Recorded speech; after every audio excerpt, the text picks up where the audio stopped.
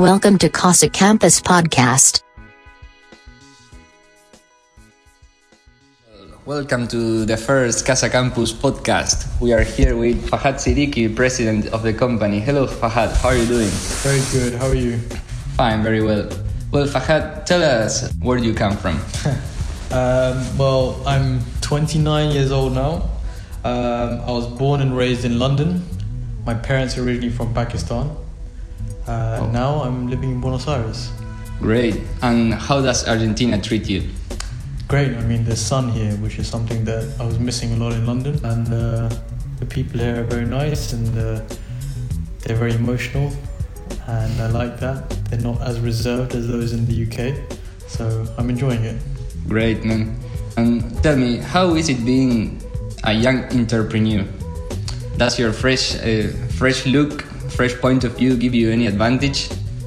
I think most entrepreneurs right now are younger than they used to be in previous generations, and all of us have our own perspectives that are original, and we're all trying and make a difference in some way in whatever industry we choose.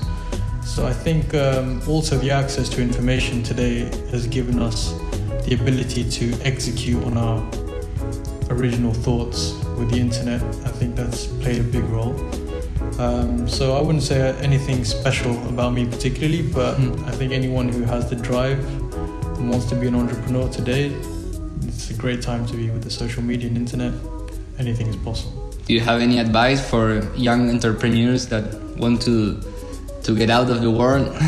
Yeah. To start their business? Yeah, I would just say start. Do it. The only way, exactly, do it. The only way to make anything happen is by trying. And if you fail, that's a lesson. So the only thing I could suggest to anyone is to just go out there and try it. Until you try it, you don't know whether you can do it or not.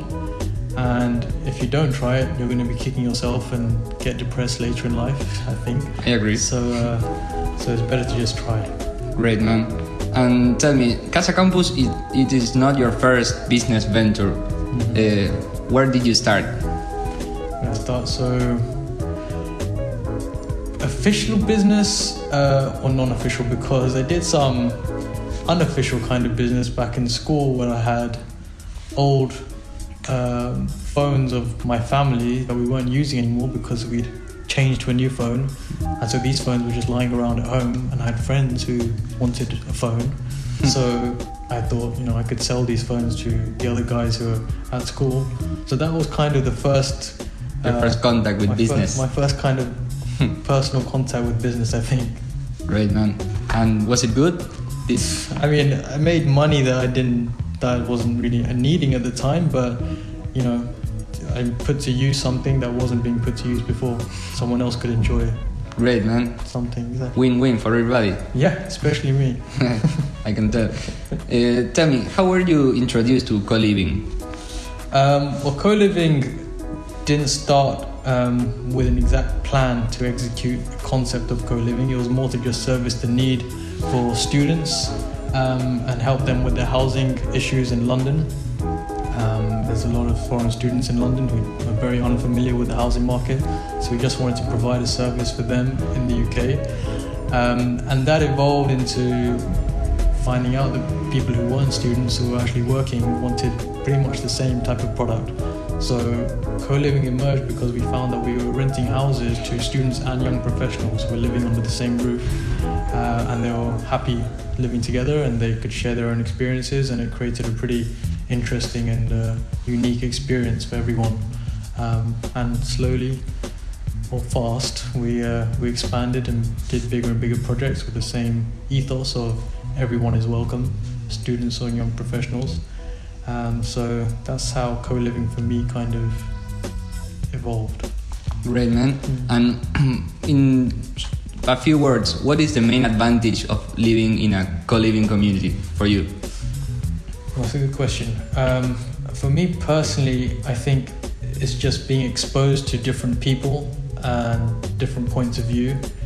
And as soon as you open yourself up to being exposed to these differences, you learn more about yourself and the world. And I think that type of education and that kind of knowledge is very important for everybody. So I think that is the most important. Obviously, the other things that are useful are the efficiency and the flexibility that the place offers in the common areas, but I think the human connection and learning about other people and their cultures and backgrounds is the most enriching. It's like the basis, no? Knowing your partner, knowing the person next to you. Exactly. I think it's key because if you don't know what else is out there in the world and you stay within your own bubble, you're not likely to grow. So I think co-living creates a great infrastructure to help people grow individually. Yeah, man, I agree completely. Tell me about your experience living here in Argentina. It's been great. I came here without much of a plan, but I was very attracted to the city and its architecture. It's quite European, so that made me comfortable straight away. It wasn't so different from back home. Obviously, the culture is slightly different. I feel that in Argentina, the Argentines are most similar to Italians. I don't know why, but I think maybe it's the use of hand gestures and their passion when they speak. So that's quite exciting to me because I have quite a conservative, reserved character, and being around people who are a lot more extrovert is interesting and fun to be around. It's like the yin and the yang. Exactly. So the grass is always green on the other side. So for me, the grass is quite green over here. Great, man. Tell me, what are you passionate about? What is your passion? Ooh, that's a good question. I think personally at this stage in life, maybe continuing on, hopefully, it's just to try and impact as many people as possible. And that starts from family, friends, people who I work with, and then also in what I'm working on.